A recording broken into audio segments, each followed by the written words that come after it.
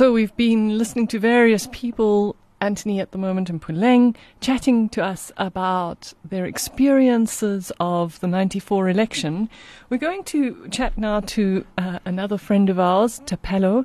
Tapelo has got a slightly different point of view, as will become evident when you hear his age at the 94 election, on the election and on the situation now. So I invite you to listen in to Tapelo. So Tapelo, good morning and welcome to Veritas. Hi, Francis. Thank you for having me here. Cool. It's a pleasure. So we're just asking people about what they remember from 1994, what 94 means for them. So the first question I have to ask you is, how old were you in 94? 1994. I was 4 years. You were 4 years old, so you don't remember much. Not much. I don't remember anything. But what about the stories that people in the family spoke about that time? And well, 1994, 27 April, Freedom Day, which we call it today, is, from hearing and research and school, is the day South Africans got their freedom. Not only blacks who were much oppressed by the apartheid era, but it was more of freedom for all South Africans, because it was the first election where anyone can vote, and mostly blacks. It was the first time blacks could vote. It was the day the new South Africa was born. And what do you feel about that day? Well, to say freedom, we define freedom in different ways, and to our current situation at the moment as South Africans, I don't think what was meant by freedom then is what we mean now by freedom. There is a lot that were planned to have been done by now, and I don't think any of them has been done. Most of them has been done. Yes, that's all I could say for now. Okay, so just tease that out for me a little bit. Well, with our current situations, we were hoping by now, looking into the crisis that we have, unemployment, criticism, racism with our own, and fighting our own African brothers and sisters. The fightings that are happening in the country at the moment do not really resemble anything about freedom. So I could say we are far away from saying we really do have freedom in South Africa. So are you saying, let me just see if I got this right, there was kind of like a dream of a country that you can hear the echoes of that people may have had 20 plus years ago, but that's not the reality of the country we have now? No, it is not.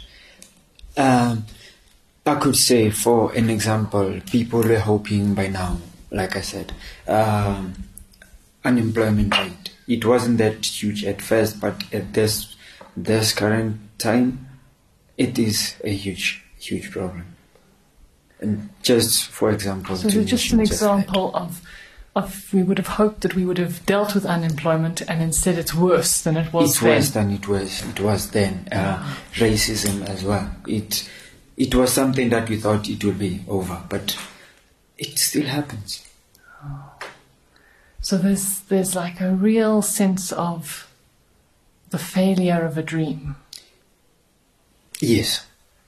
And with that, a feeling of?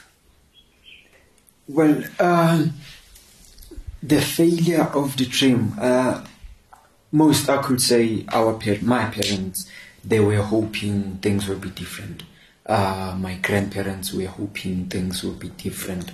For them, yes, things did change a bit. I could say they do have freedom to go anywhere they want to go now, and they can work in any industry now. But for us who grew knowing that we have freedom and freedom means this and this and this. I don't think we are experiencing any of that.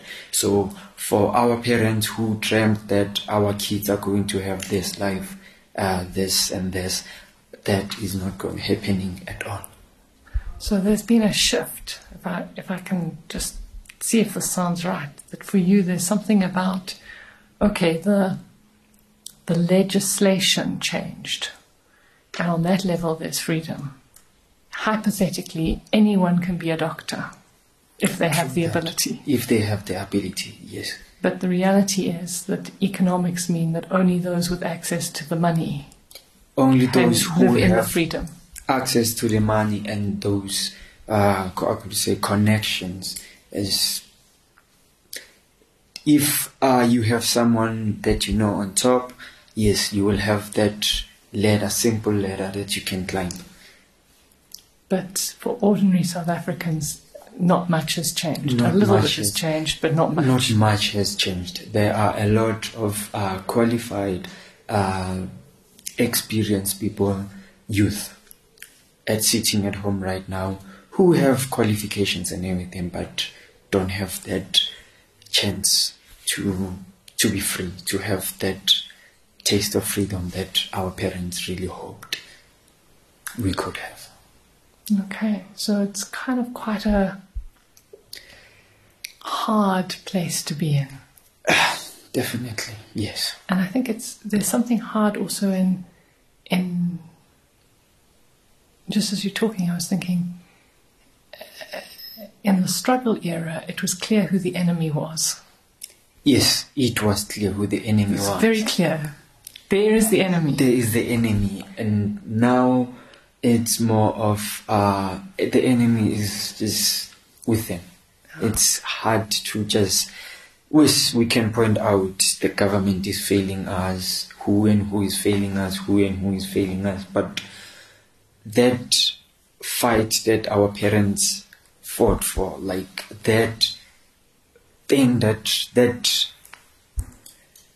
victory that they were looking for, it was just a shattered out thing. Okay, well, thank you for talking to me this morning. Thank you very much, Frances. So that was Tupelo, and he was talking very much about the experience as a young person now in the country, and I love that question he had. What does freedom mean? That's a very good question to ponder. We're going to chat to someone slightly different, an older person again, who has a nice story of being in the elections as a young mom. So we're going to chat to Ursula and just hear what Ursula's experience was. Good morning, Ursula, and welcome to Radio Veritas. Hi, Frances. Thank you. Very nice to be here. So this morning we're talking about the 27th of April, 1994, and I'm just wondering what you remember from that day and how it felt like on that day for you. I was very excited on that day. There was a real sense of almost elation for me. We were a little bit worried about having to stand in long queues to vote, but it was part of the excitement. We were living in Braamfontein at the time, and we went up the hill. Our nearest voting station was at the Civic Centre.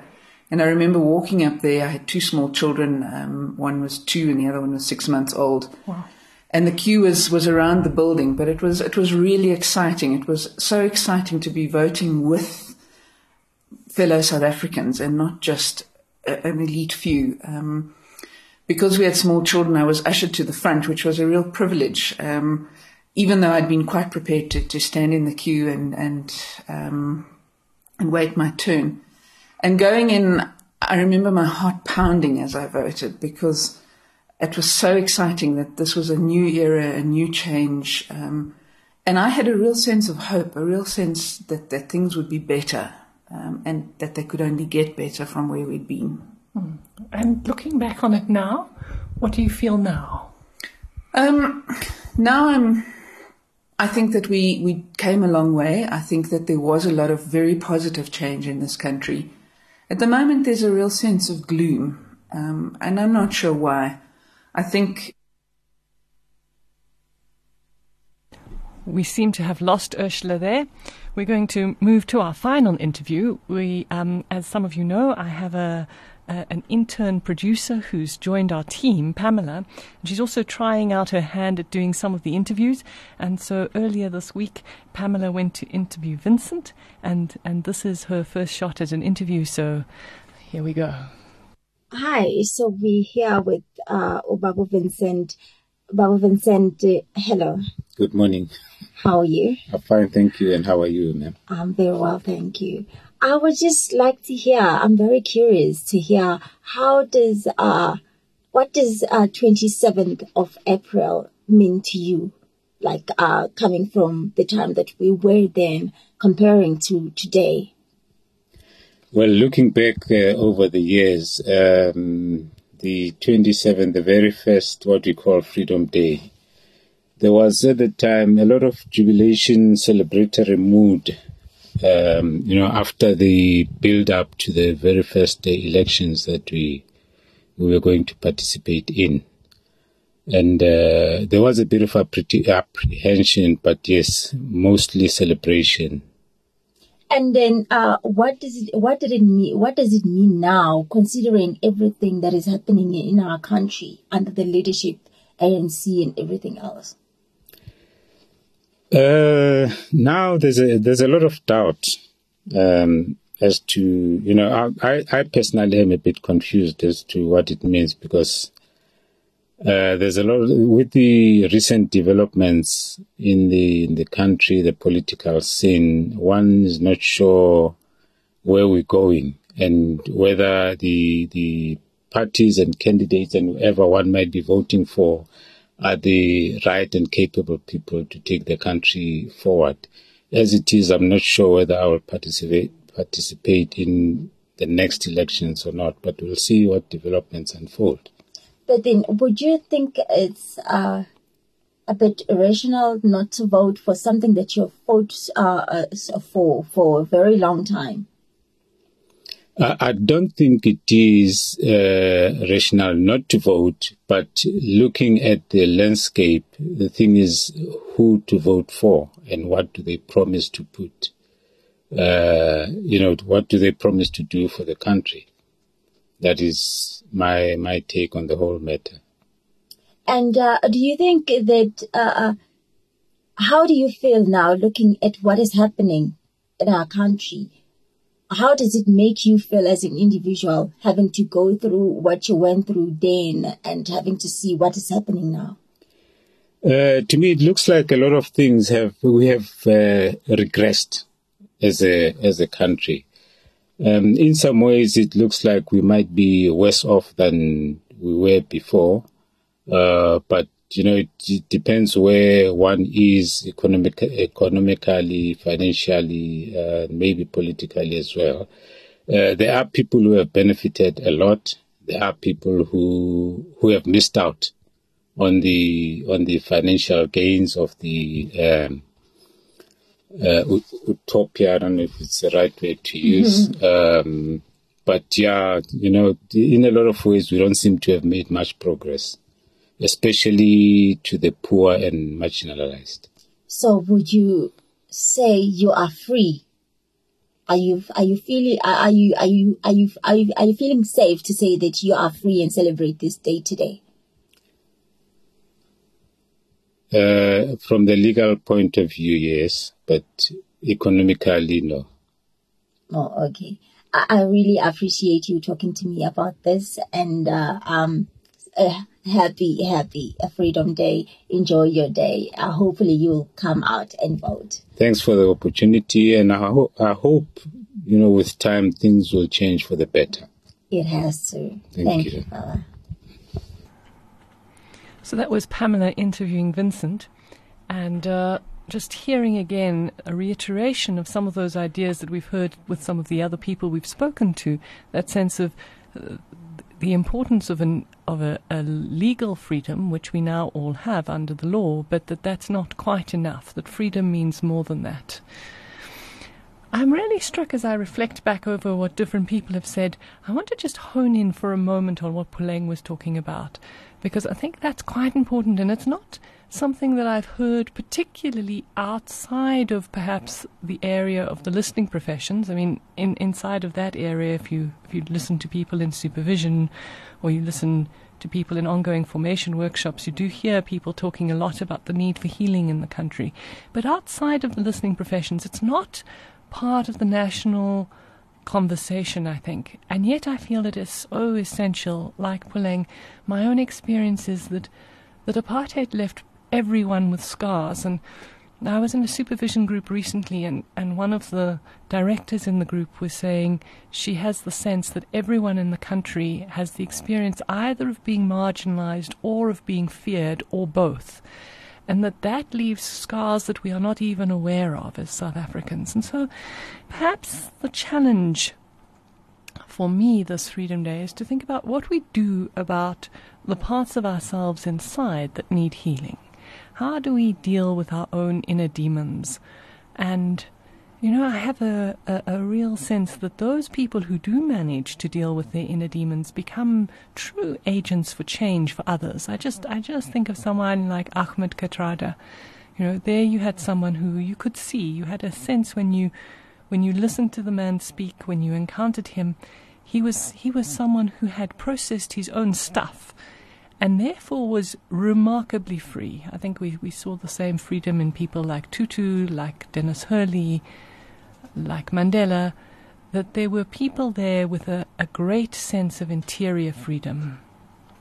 So maybe that's one of the things that we as people of faith need to be thinking about and praying about. How do I discover my own interior freedom? We're going to move now to our final piece of music. I really wanted to pick up the sense also that this Freedom Day happens in Eastertide. We are still in Easter, and so I've chosen another Alleluia chorus, this one by John Foley, who is a Jesuit composer. So we're going to listen to that now.